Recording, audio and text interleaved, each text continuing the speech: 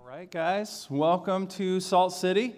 My name's Drew, for those of you who don't know me, and we are continuing our series called To Live is Christ through the book of Philippians. I believe we're about halfway through this series. And one of the things that we're exploring in the book of Philippians is we're exploring what it looks like not to just be saved by what we believe, but to express our salvation through what we do.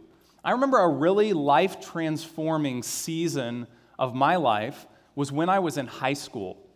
And I think it's because for the first time, I saw people who were roughly my age start to live out their faith in a vibrant way. I was involved in a high school ministry, and the leaders of that high school ministry were college students.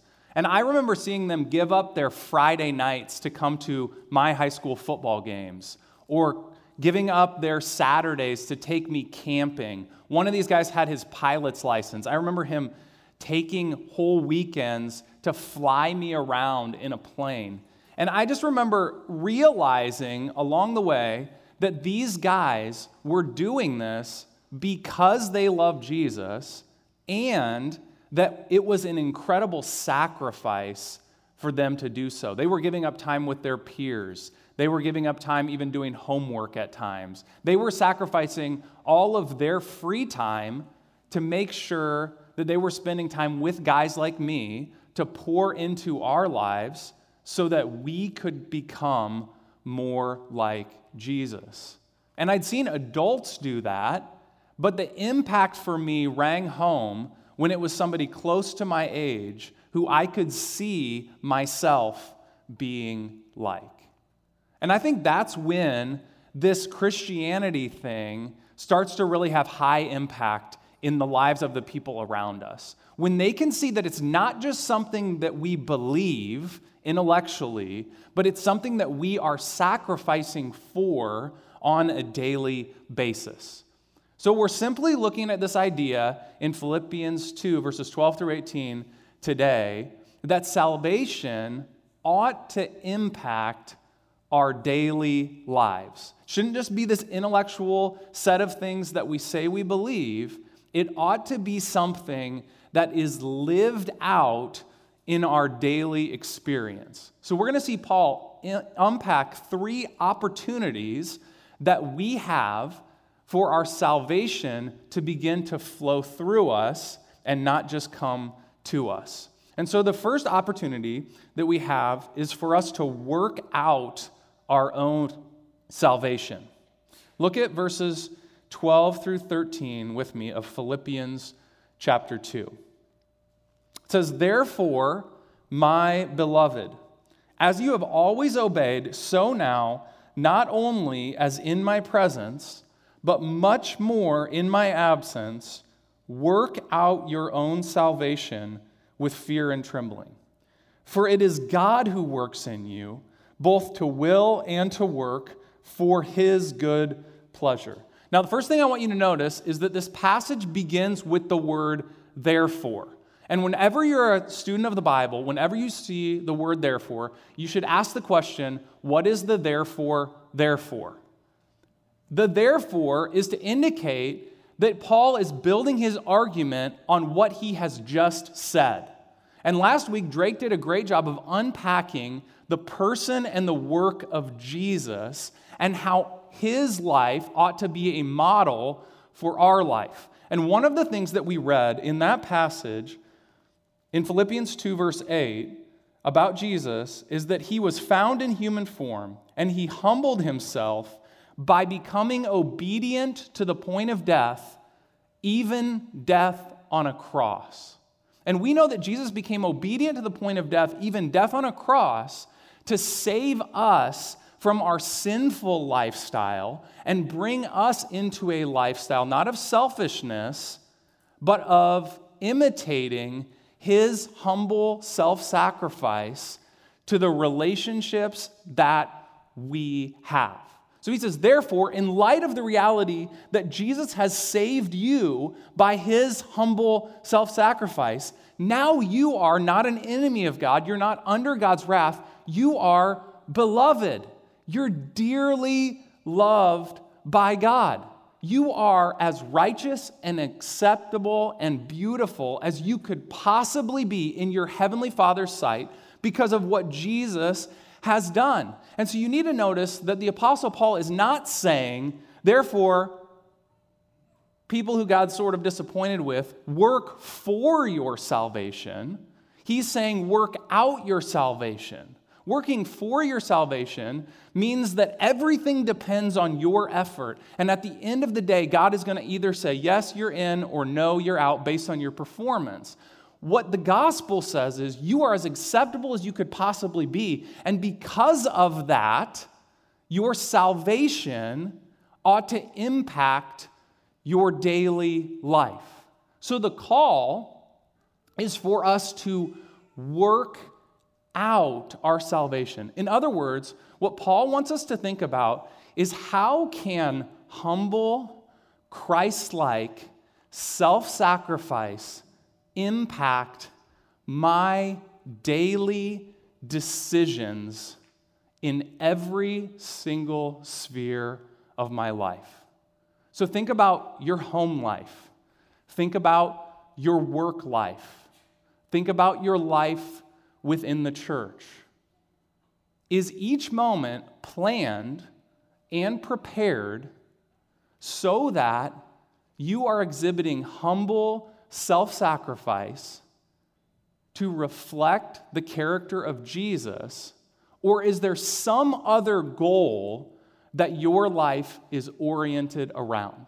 Now, how do we begin to think like the Apostle Paul wants us to think? First of all, we meditate on our own salvation. Notice he uses very personal language in this passage. He says, work out your own salvation. He's wanting us to think about who we were before we knew Christ and the specific impact that the gospel has had on our lives. No person's testimony is the same as any other person's testimony in this room. Each of us have a unique set of experiences before we came to know Christ and a unique experience with Christ that has made us who we are. And he's saying, in light of that unique experience that you have had with the unchanging God, I want you to think about the way that you do everything in light of the gospel. The purpose of your life is not your own comfort. The purpose of your life is to be transformed into the image of Jesus. This is the place that you will find true joy. So Paul is saying you have received this gift of salvation, not just so that it would come to you, but so that it would flow through you. But it doesn't flow through you automatically. It takes intentionality and purposefulness for you to think through each sphere of your life so that that actually happens. And he's not saying that the motive for that is duty. He's saying that the motive for that is awe. Notice he says to do it with fear and trembling. Do it with fear and trembling. So we are to work out our salvation because of this beautiful gift of salvation that we've received. This made me think about something that might initially seem disconnected from this point. It made me think about making chocolate chip cookies with my mom when I was a kid. So we've got all these pictures and old photo albums, and it's like every fourth page, there's a picture of me standing on a stool with a spoon making chocolate chip cookies with my mom. And that's because when you make chocolate chip cookies with your mom, you get to lick the spoon, you get to be part of the process, and most importantly, you get to eat chocolate chip cookies at the end. But I was thinking about this idea of working out our salvation. It's like one of the best parts when you're making chocolate chip cookies is when you get the chocolate chips at the end. And what happens is you get all the goodness. Maybe you put them in your hands, maybe you dump them in the bowl. And then what you do is you work those chocolate chip cookies throughout the whole lump of dough. And they're the key ingredient. Once you get the chocolate chips throughout the whole lump of dough, that's when you're ready to bake them, or that's when you're ready to eat them. But I just remember sitting on that stool, and multiple times in my life, and just kind of with my hands or with a spoon, you want to get the chocolate chips throughout the entire dough so that the whole lump of dough experiences the goodness of the chocolate chips. Right? Here's what you want to be true of your life. You want the goodness of the gospel of salvation to be worked into the whole lump of your life. You want it to permeate every corner of your life. Not because you have to, but because you get to. Because the gospel is what will beautify your life and what will let other people see how amazing Jesus is. And here's what Paul says the motive for that intentionality is. He says, the reason that we would do that is because, that's what the word for means there, for it is God who works in you, both to will and to work for his own good pleasure. Here's why we work out our salvation. Here's why we put this intentionality into it. Because Jesus Christ himself, the one who sacrificed himself on the cross for us, now lives in us. God is not saying, go try to imitate Jesus, good luck with that. He's saying, you have the power to imitate Jesus because the living Christ lives in you by his Spirit. It is possible to live this life not in your own strength, but in the strength of Jesus. And I think if you read through the 13 letters of Paul, what you're going to see is that this view is what motivated him to go to the ends of the earth with the gospel and make self-sacrifice after self-sacrifice after self-sacrifice after self-sacrifice. And it's because he knew that it wasn't a self-sacrifice, it was a sacrifice that Jesus was making in and through him. He learned to tap into a power that was outside of himself. So when Paul says here that we are to work out our salvation with fear and trembling, it's not because we dread that God is going to come and get us. It's because we stand in awe that Jesus has come to live within us. Let me give you a few examples of this in Paul's letters to show you how prevalent this way of thinking is. Think of Galatians 2:20. He says, I have been crucified with Christ, and it is no longer I who live, but Christ who lives in me. And the life I now live in the flesh, I live by faith in the Son of God, who loved me and gave himself for me. Do you see it? Christ lives in me. The goal is not just mere imitation, it's submission. If you're a Christian, you have Jesus living in you. Look at 2 Corinthians 13, verse 5. Paul says, examine yourselves to see whether you are in the faith. Test yourselves. Or do you not realize this about yourselves, that Jesus Christ is in you, unless indeed you fail to meet the test? Do you realize this about yourselves? Jesus Christ is in you. He has not left you alone. And so our daily task is to submit to his lordship and say, Jesus, I don't want the throne of my life. I want you to have the throne of my life so that you can live your life of self-sacrificial service in and through me in every sphere of my life. Look at Colossians 1:27. To them, God chose to make known how great among the Gentiles are the riches of the glory of this mystery, which is Christ in you, the hope of glory. See, our hope is not in our ability to sacrifice ourselves for Jesus. Our hope is that he has come to live in us and that he will live his life through us. And look at this last one, Ephesians 2:10. For we are his workmanship, created in Christ Jesus for good works, which God prepared beforehand that we should walk in them. You see, when God calls us to work out our salvation in every sphere of our life, we should have a sense of destiny about that call. Because we understand that God has laid this path in front of us. He's put us in our job. He's put us in our family. He's put us in our relationship status and in the city that we live in and in the house that we live in, because He has good works specifically prepared for us that we should walk in them. He has made you for a specific set of good works to reflect the beauty and the glory of Jesus Christ, as Jesus Christ lives His life in and through you to those around you that literally no one else on planet Earth will ever get the chance to do. And so, we approach this task with fear and trembling. Jesus lives in me. My life is not my own. I've been bought with a price. Therefore, I will glorify God in my body.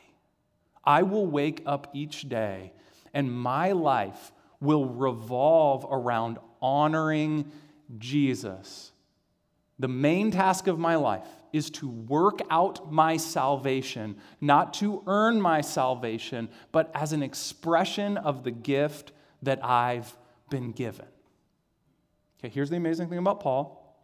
He doesn't like to leave us in the vagueness of that reality. So there's this big call on our life. Work out your salvation. That's going to look a million different ways in all of our lives, depending on what season of life we're in and the specific tasks that God has called us to. But Paul gives us some general principles to guide us that are incredibly simple. And the first one he gives us is, do all things without grumbling. In other words, no one ever came to Jesus because they looked at your life and be like, man, guy can really grumble. He's really upset about a lot of things. I'd like to come to know Jesus and follow after him. All right, look at this. Philippians 2, 14 through 16. Do all things without grumbling or questioning, that you may be blameless and innocent, children of God without blemish in the midst of a crooked and twisted generation, among whom you shine as lights in the world, holding fast to the word of life, so that in the day of Christ I may be proud that I did not run in vain or labor in vain. Okay, so if we're going to imitate Jesus, Paul is saying this attitude is essential. The negative way of saying it is everything that we should do should be done without grumbling or questioning. Now, I don't usually unpack Greek words, but these are too fun not to. So the word grumbling here is the word gongusmos. And basically, what he's getting at with this word grumbling is internal or external wordless murmuring. We might call this moaning and groaning. This is like either internally you're like, ugh, or externally. I'm not going to make the sound again because I just made it. But you're just mad, and people can tell that you're mad, but you're not saying anything. There's not really anything going on in your mind. There's just like this deep-seated, like, I am angry about life in this situation. The word questioning is the word dialogismos, and it's where we get our word dialogue from. So this is an internal or external debate. This is wordy murmuring. It usually expresses itself in like, I don't want to be here. I don't know why you invited me here. What in the world? This is so lame. This is so boring. You know, it's this dialogue, and it's usually this repetitive dialogue. When we are on the path of self-sacrifice, we start to tell ourselves this story that what we're doing is not worth our time. And here's what Paul is saying. no matter what you're doing on the path of obedience to Christ, it is never honoring to Him to either grumble in terms of sounds or grumble in terms of words. How much time do we waste grumbling and complaining and murmuring? And so we need to be intentional, Paul is saying, to work out our salvation in such a way that we eliminate grumbling from our vocabulary, that it is gone. How is that possible? I think one of the first things is to recognize how often we grumble and what we grumble about. And how even if we don't express it, it's evident to people around us that we are unhappy about what we're doing. Let me give you an example from my own life. So on Friday, I took my son, Gabe, my 5-year-old son, golfing for the first time. And we started the day with a donut, and then we got a golf cart, playing 9 holes, beautiful day. I was playing decent to start out, and then I hit a couple bad shots. And I didn't even realize that I was apparently making some groaning sounds.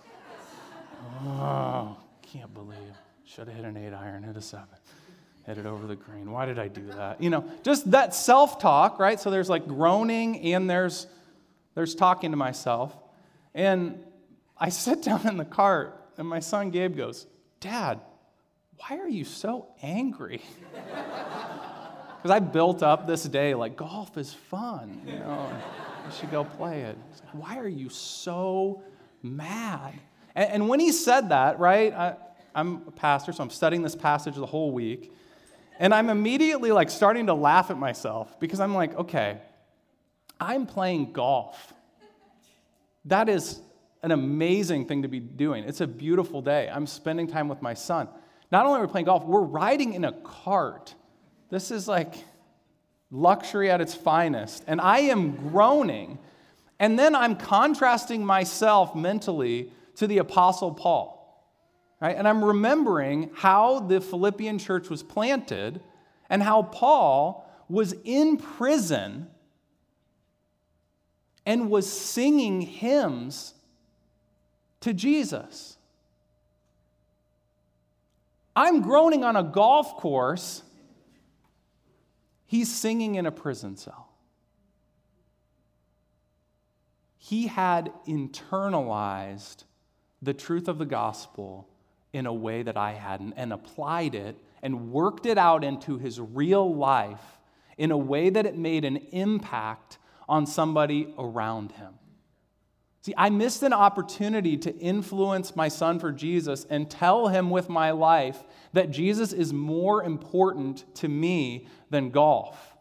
Paul did not miss an opportunity with the Philippian jailer to tell him that Jesus was more important to him than his freedom.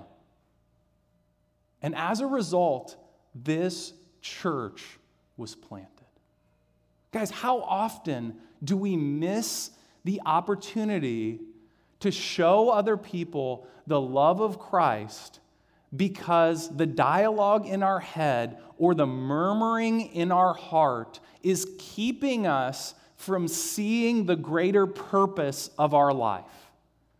And Paul gives us a very specific daily practice for us to begin to take steps from a murmuring life to a rejoicing life. And he says that the key is found in the Word of God.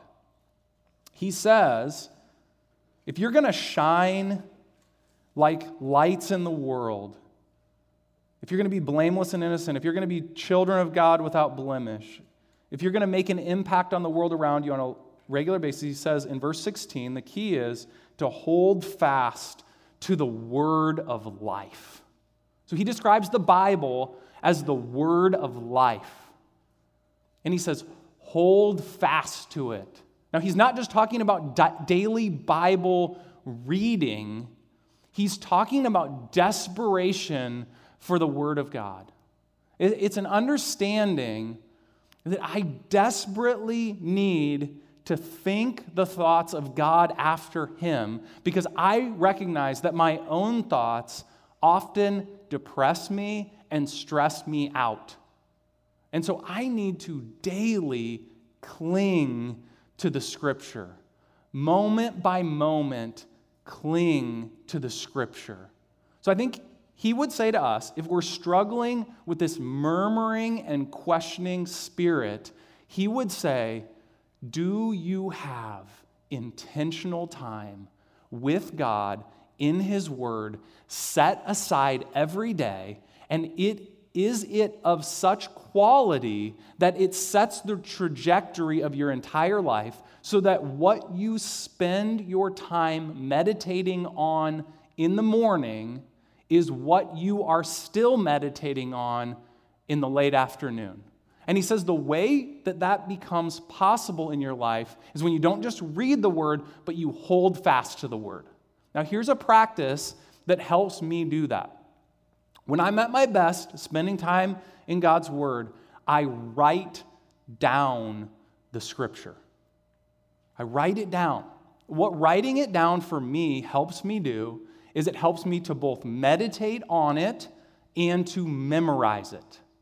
And so sometimes, for example, if I'm studying the Psalm of the day, I will write out that psalm in its entirety. And then as I'm writing it out, there might be 2 or 3 verses that stick out to me as I'm writing it out. And I might write out those 2 or 3 verses 3 or 4 more times. And what I find happens when I think about the Word of God in that way is that I begin my morning by meditating on the Word, and by late afternoon, I'm still rolling that Scripture around in my mind. So that the Word of God is having this transforming effect on my life. So if Jesus is like a fire that's burning inside of you, the Word of God is like throwing gasoline on that fire, because Jesus loves the Word of God. And so if you want Jesus to be living through you, you spend time in his Word every day. So we hold fast to the word of life. This is a daily practice and a moment-by-moment meditation so that grumbling is replaced with rejoicing. And then I think there's something that's not explicitly stated here, but it's a reality that's going to be true in our lives. We are not just repenting of our outward actions. We are repenting of our inward murmuring. We repent of our attitude. We say to ourselves and to God and the people around us, I'm sorry that I've been withdrawn and distant and angry and frustrated and impatient. It is because my attitude has not been reflecting the attitude of Jesus. Because Jesus is drawn to the brokenhearted, not to people who have their lives cleaned up, but to those of us who will recognize that on a moment-by-moment basis, we sin, we mess up. And then what do? We grab onto the Word of God again. So we're constantly confessing our sin. Some people call this spiritual breathing. We're confessing our sin.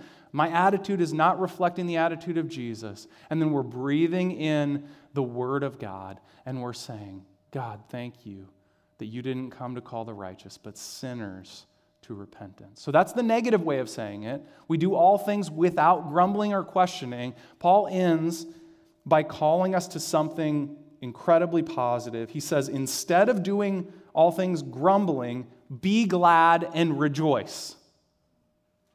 See, Christianity, guys, is not just cautiously avoiding sin. Christianity is joy. And that's what Paul ultimately wants to call us to. He wants to call us to the most full and joyful life there is possible. So this is what he says in verses 17 and 18. Even if I am to be poured out as a drink offering upon the sacrificial offering of your faith, I am glad and rejoice with you all. Likewise, you also should be glad and rejoice with me. So Paul is using this rich Old Testament metaphor to describe the relationship of his ministry to the ministry of this Philippian church. He's using the metaphor of a drink offering. So in the Old Testament, what would happen is you would bring a sacrifice to the tabernacle or the temple, a big animal of some kind. And if you really were going to give a great sacrifice to God, you would not only take like your young best calf and lay it on the altar, you would also bring a really good drink, like your $150 bottle of wine with you. And that calf would be laying on the altar, and you would dump that drink offering on top of the calf. So as to say, okay, my most valuable livestock is not enough to give to the God who gave me everything that I have. I'm also going to pour this drink offering. My best meal and my best drink are going to God. Because of his love for me, I'm responding by this type of rejoicing. And this is what Paul's saying. Even though my life is not my own, and I'm constantly pouring myself out, I'm constantly giving away my best to you for the sake of the gospel, he's saying, I don't even see it as a sacrifice anymore. Even though he's writing this from prison, even though he's going from place to place and he's getting stoned for the sake of the gospel, he's getting persecuted for the sake of the gospel. And when he is in a specific place, he's a tent maker, so he's bivocational. So he's spending his days like everybody else does, working hard, sewing tents together, selling them. And then at night, every single night, he's doing ministry. He's spending time with hurting and broken people, and they're pouring out their hearts to him, and he's burdened by their needs. He's bringing them to God, and his life is one of continual sacrifice. But he says, I don't see it that way. Instead, I am delighted to pour my life out. And he's saying, I want to invite you guys in to being glad and rejoicing with me as you place your life on the altar.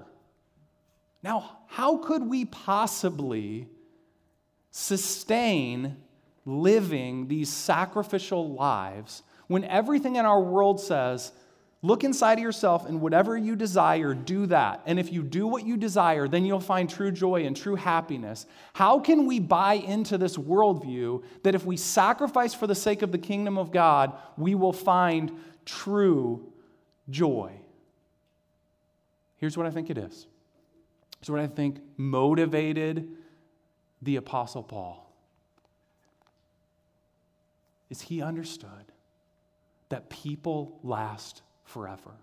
That this world and its desires will pass away, but that God's kingdom is forever.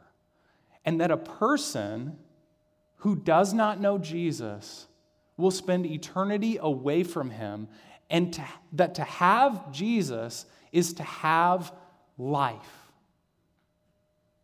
When we have this understanding that Jesus is life, to live is Christ,